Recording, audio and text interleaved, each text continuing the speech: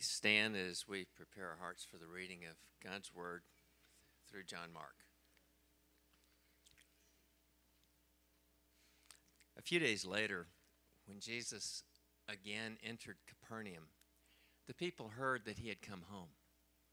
They gathered in such large numbers that there was no room left, not even outside the door, and he preached the word to them. Some men came, bringing to him a paralyzed man, carried by 4 of them. Since they could not get him to Jesus because of the crowd, they made an opening in the roof above Jesus by digging through it and then lowered the mat the man was lying on. When Jesus saw their faith, he said to the paralyzed man, "Son, your sins are forgiven." Now some teachers of the law were sitting there thinking to themselves, "Why does this fellow talk like that? He's blaspheming. Who can forgive sins but God alone?" Immediately Jesus knew in his spirit that this was what they were thinking in their hearts. And he said to them, "Why are you thinking these things? Which is easier, to say to this paralyzed man, 'Your sins are forgiven,' or to say, 'Get up, take your mat and walk'? But I want you to know that the Son of Man has authority on earth to forgive sins." So he said to the man, "I tell you, get up, take your mat, and go home." He got up, took his mat, and walked out in full view of them all. This amazed everyone, and they praised God, saying, "We've never seen anything like this." Once again, Jesus went out beside the lake. A large crowd came to him, and he began to teach them. As he walked along, he saw Levi, son of Alphaeus, sitting at the tax collector's booth. "Follow me," Jesus told him, and Levi got up and followed him. While Jesus was having dinner at Levi's home, many tax collectors and sinners were eating with him and his disciples, for there were many who followed him. When the teachers of the law, who were Pharisees, saw him eating with the sinners and tax collectors, they asked his disciples, "Why does he eat with tax collectors and sinners?" On hearing this, Jesus said to them, "It's not the healthy who need a doctor, but the sick. I've not come to call the righteous, but sinners." The word of God for the people of God.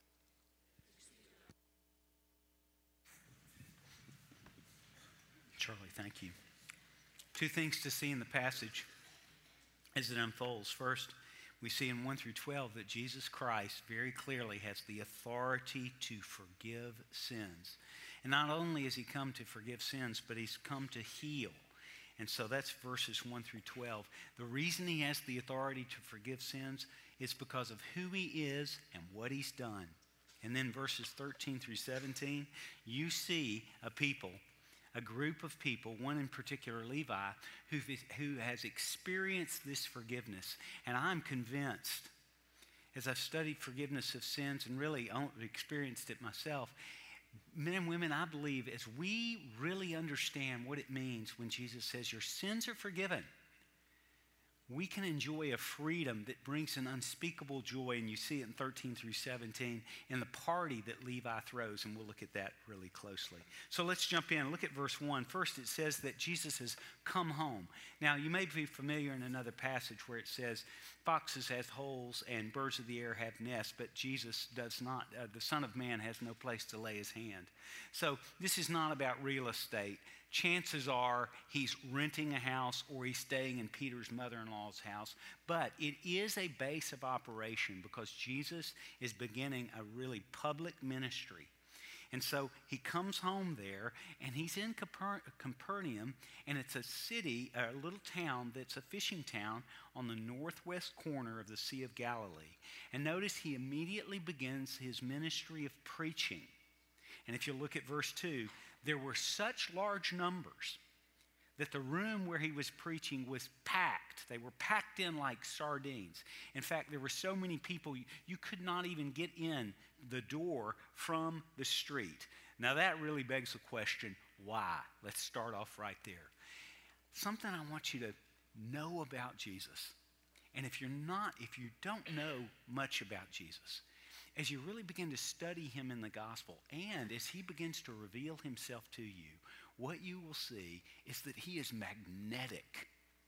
And I believe the most basic reason Jesus Christ is magnetic is because he was so loving. For example, when he was healing a leper, he stepped up to the leper to say he would heal him. And what Jesus did is he reached out and touched a man who hadn't been touched in 10 years. When he was dealing with a woman who was in an immoral lifestyle and whose life had been devastated by abusive men, he came to her as a man treating her with utter respect, loving her all the way through to help her see what she was really looking for. Again and again and again, you will see in the life of Jesus a man who is very intentional in the way he seeks to love people. And that is the greatest need of every human being in this room and beyond to the whole world. It's unconditional love. And Jesus had it. One of the reasons I absolutely love the Chronicles of Narnia is Aslan. And if you're familiar with Aslan and the Chronicles of Narnia, you know how tender and yet how strong he is at the same time, not in conflict with each other. And to watch people who respond to Aslan and just how magnificent he is, especially how magnificent he is in love. Think of Lucy, the youngest of the four Penzance children. Think of her. Think of how much she loved Aslan. Listen to this. Lucy never stopped to think whether Aslan was a friendly lion or not. She rushed to him. She felt her heart would burst if she lost a moment. And the next thing she knew was that she was kissing him and putting her arms as far around his neck as she could and burying her face in the beautiful, rich silkiness of his mane. The reason she responded like that is because he loved her so much. One of the ways Aslan showed that he loved people is he would stick out his tongue and touch their nose. And it was just a wonderful, tender way to say how much he loved. And it's such a great picture of the Lord Jesus Christ. When he extends his hand to people who are sick to heal, when he says words of encouragement, when he calls people to follow, it's all about an inclusive love that was absolutely magnetic. Notice what he does in verse 2. He preaches the word to them. Now, I always thought, he's preaching the word. I guess he's sort of preaching a sermon like this. But you know what's interesting? Because he is the word, every word he said was actually the word of God. Every every but, every and. He was speaking the word of God. And it drew people. Why does the word of God draw people? I think it for at least two reasons. Number one, when you sit under the preaching of God's word, it's meant to be convicting. In fact, one place in the Bible it says that the word of God is sharper than a two-edged sword, implying that it cuts to the very core of who you and I are. The word of God will expose you for who you are. And then the word of God also reveals who Jesus is. And even here, as he's preaching the word of God, what he's preaching is the forgiveness of sins that he and he alone can offer. In addition, the word of God offers us guidance. Think about life in these days. There's so many different places that you can go for guidance and wisdom. And yet the word of God is the wisdom of God. And so people were in incredible ways really drawn to it.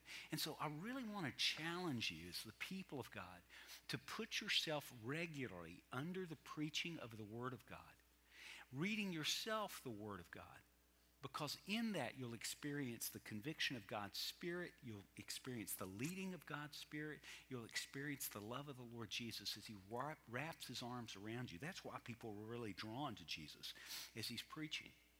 Now, you've got him in a room, it's packed, and all of a sudden, the ceiling starts to crumble.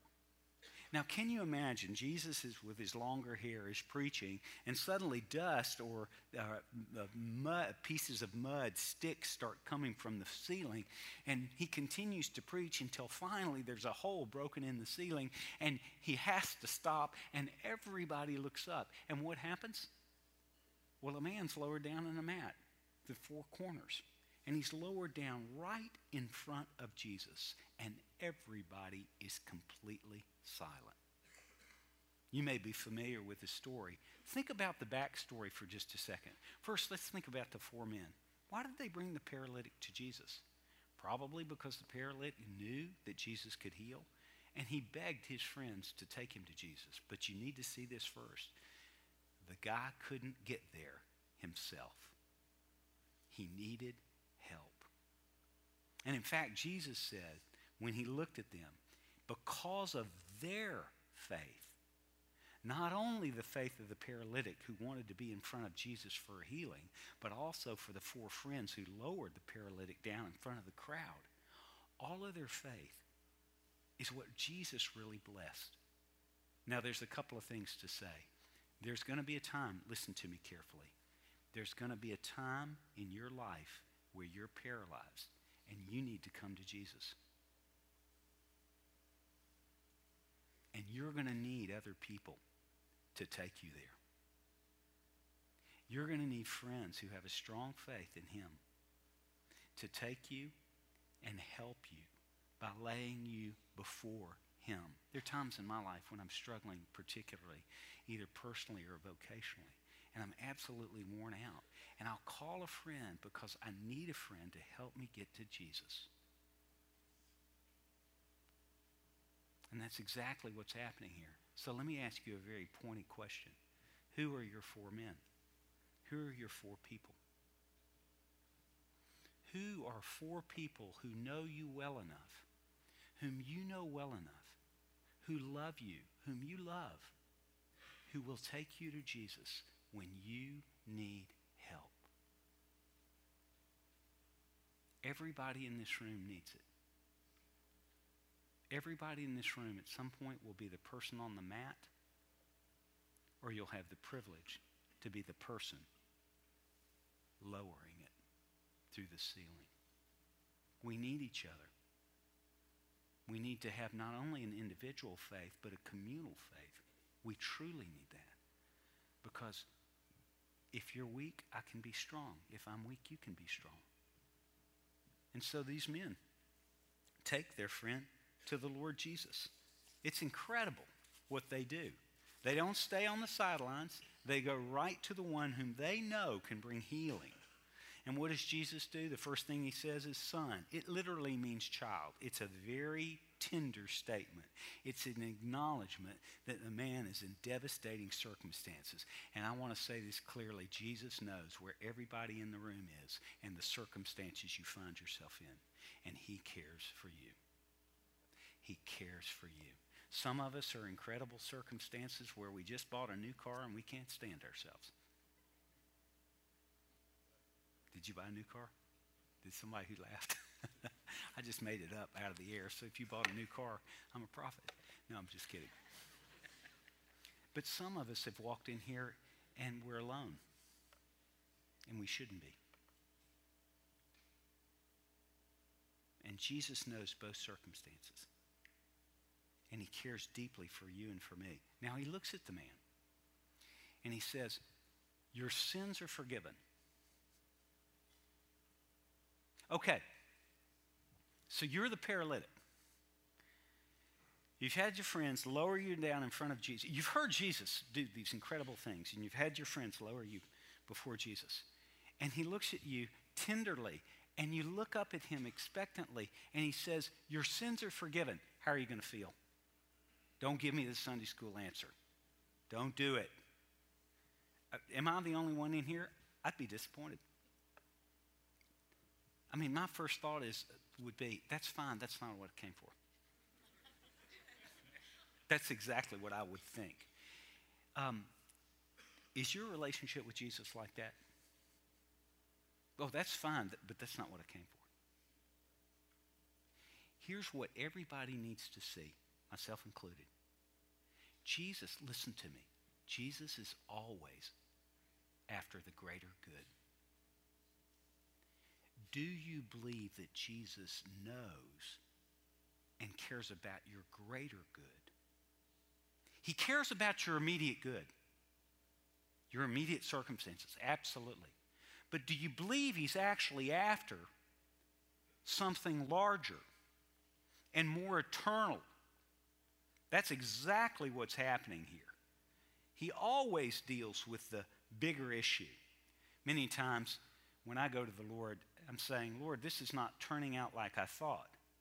And then he reminds me, but it is turning out like I planned. And that's very, very helpful for me.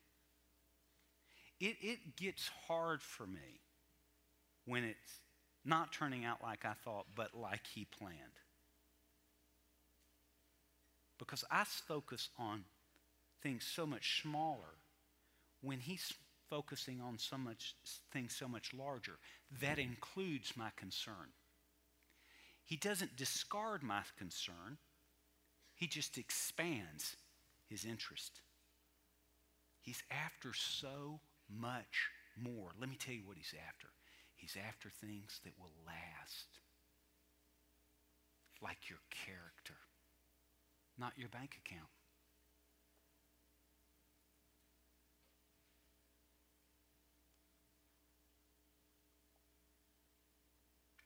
And that's why he's after a greater good. He says your sins are forgiven. And look what happens here. The religious ones, the Pharisees, are thinking to themselves, well, who is this man? Only God can forgive sins. This is blasphemy. So what are the religious people in the room doing? Well, a couple of things. The first thing they're doing is they're slamming the door to possibilities with their unbelief. They have no intention of believing Jesus or anything that he says. And so their unbelief just slams the door to anything that Jesus would do. You know what faith does? Faith asks. Unbelief tells. Let me say it again. Faith asks. Unbelief tells. And that's exactly what these guys are doing. And yet, isn't it funny? He knew exactly what they were thinking. Y'all, I've been married many years. And I can tell you, if you ask my wife a question, I can tell you exactly what she's going to say. 9 times out of 10. Sometimes I can't. And it's not because she's easy to read. It's just because we've been together forever. You know? And she's the same way. You know? She can tell you exactly what I think about something. She can tell you exactly what I'm going to wear. I mean, she knows exactly what I wear on Tuesday. And I mean, just because, you know. Well, take that to the nth degree. Jesus made you. He loves you. And so he knows you. Listen to this. You've searched me, Lord. You know me. You know when I sit and when I rise. You perceive my thoughts from afar. You discern my going out and my lying down. You're familiar with all my ways. Before a word is on my tongue, Lord, you know it completely. That's how much he knows us. And here's what's so wonderful about that. We can't hide if he knows us this well. How many of us come into the room, come into church, you know, the old term, Sunday best. You know, when we talk about Sunday best, we're not necessarily talking about clothing. You know what we're talking about? We're talking about our poses. We're talking about the way we pretend to be so that we can project something that we think people will like. Guess what? Jesus looks right through our poses and sees to our hearts. And do you know how he responds? He loves us. He looks right through what we think people want to who we are and loves us. Do you realize the freedom that we can have when we begin to know that he knows what we think? Now, these religious people, why do they respond to Jesus like this? Why do they oppose him? You know why they did? Because when they heard your sins are forgiven, they don't think they need forgiveness of sin. That's really what it boils down to. You look at verse 16. When they're looking and talking to Jesus' disciples, they say, why does Jesus eat with tax collectors and sinners? Implying that they're not. You know what they should have asked? Can we come to the party?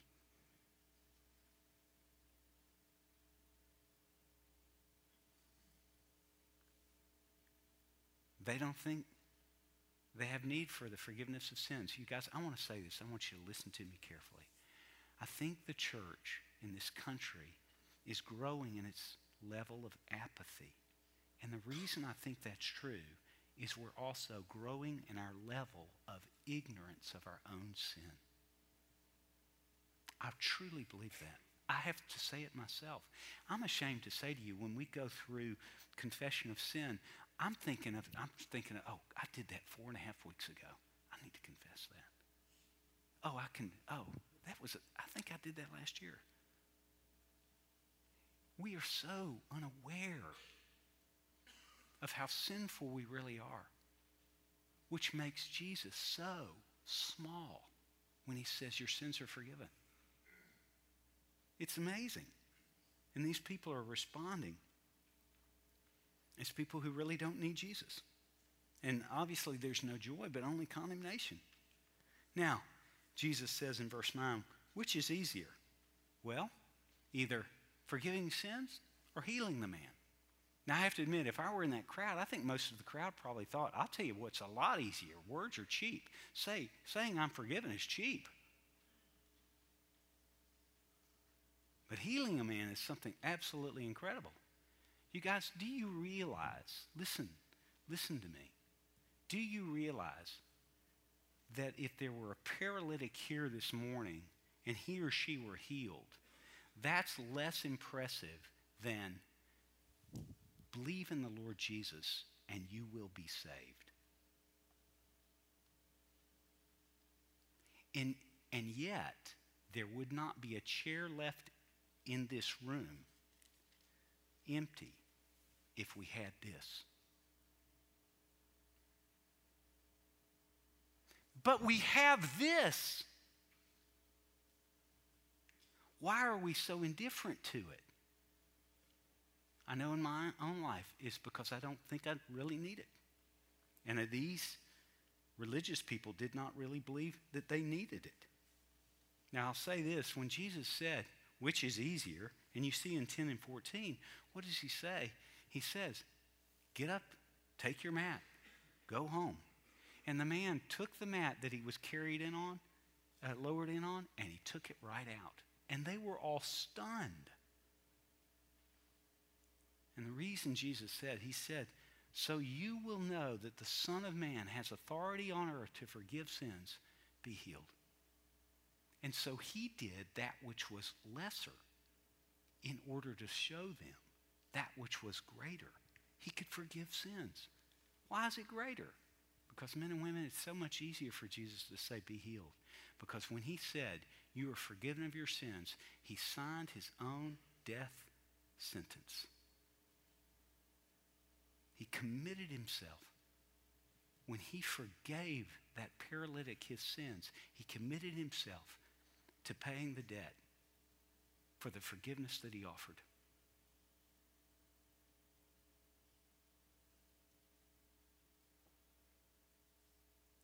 Which cost him his life. He did the healing, but only to point to the forgiving. Christian signs and wonders are beyond rationality, one author writes. They serve a rational purpose to authenticate the gospel. The gospel is opposed to the pluralistic life that says all religious experience is equally valid. Signs and wonders, miracles like this, validate Christ's sacrifice on the cross and his lordship over every area of life. The reason he healed the man is because he's come to forgive. And he wants people to know it. He forgave him of his sins. He healed him because really the mission of Jesus is ultimately total restoration. Because listen carefully, when Jesus comes again, not only will we no longer be sinful, we will no longer be sick. there will be no illness because he will make every person who trusts him whole. That's the miracle of the gospel. And his authority, because of who he is, he's the Son of God. And his authority, because of what he's done, he's paid the penalty to offer the forgiveness. Now look at verses 13 through 17. Look what happens to somebody who receives forgiveness. So we've got large crowds again, verse 13. And so Jesus is preaching again, and he's just magnetic in his preaching. And you guys, I am convinced in our day that the clear proclamation of the Word of God is what our country needs. Now let me say this, not only the clear proclamation of the Word of God in places like this, but also in your workplace. Proclaiming the gospel in word and in deed. Places where you take leisure, proclaiming the gospel in word and in deed. Why? Because the gospel is salvation for those who believe. It sets people free. And so when Jesus preaches, he's just magnetic because of the way he loves. And then he turns to a particular individual as he's walking off, and he says, Levi, follow me. Now, why is this so powerful? Well, for a number of reasons. First, there's a little Levi in us all. Let me tell you about Levi. Levi is a tax collector. You may know this. But he was hired by the Romans to really collect. It really turns out to be a tariff on trade. And what he does is he is mandated to collect a certain amount of tax for the Roman Empire. And then, oh, by the way, he can add a commission on top. And he's free to add whatever he can extort. Now, he's extorting from his fellow countrymen. And so he extorts as much as he can with the authority of the Roman Empire from people who hate the Roman Empire and now hating him because he's a traitor. He's a hated man. And Jesus has just preached to a huge crowd of people, and he walks right by somebody that all of them hate. And he says, follow me. How do you think that went over for his reputation?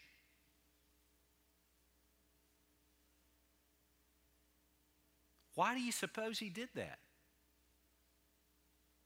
Because he came to say, your sins are forgiven. It doesn't matter how far you think you are. And so he chooses somebody that everybody else thinks is unreachable. You ever felt unreachable? You ever felt so bad? Have you ever walked into this church thinking, gosh, I wish I had it together like everybody else? Have you ever walked in? If you ever walk in and feel that, come and see me personally. We'll step back in the prayer room, and by the time you leave, you'll probably leave because you won't want a pastor like me. I've worked this crowd for a long time. Ain't nobody in this room got it all together. Nobody. I won't start confessing sins. But we all know it. Why are we pretending like? Do you see what Jesus did? Here was the faithful crowd, and then he chooses Levi, whom they all hate. And what does Levi do? Gets up and starts walking right off with him. Why? Because forgiveness will get you out of your seat and get you moving. In fact, it'll get you dancing. Guess what Levi did? He threw a party. And he invited all of his friends, which, by the way, were all hated by everybody else too. And so he throws a party. Can't you imagine? They're all here, and all these tax collectors and sinners, and they're gathered around the table, and Levi turns and says, hey, turn the iPod on. Let's turn on Shut Up and Dance by Walk the Moon. That's my new favorite for wedding receptions. Can you imagine them popping the iPod on and dancing? Can you imagine Levi standing up in his chair first, screaming freedom? It really happened. And it wasn't alcohol-induced joy. It was the joy that comes from being fully known and perfectly loved. And that's why he threw a party. And that's why his friends came. And that's why the religious people couldn't stand it. Because Jesus loved somebody that they hated.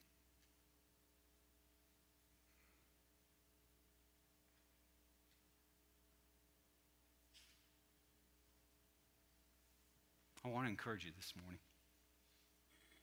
Jesus Christ has the authority to forgive sins. And he's come to throw a party. He invites you to come as you are. But you will not leave the same way. Let's pray.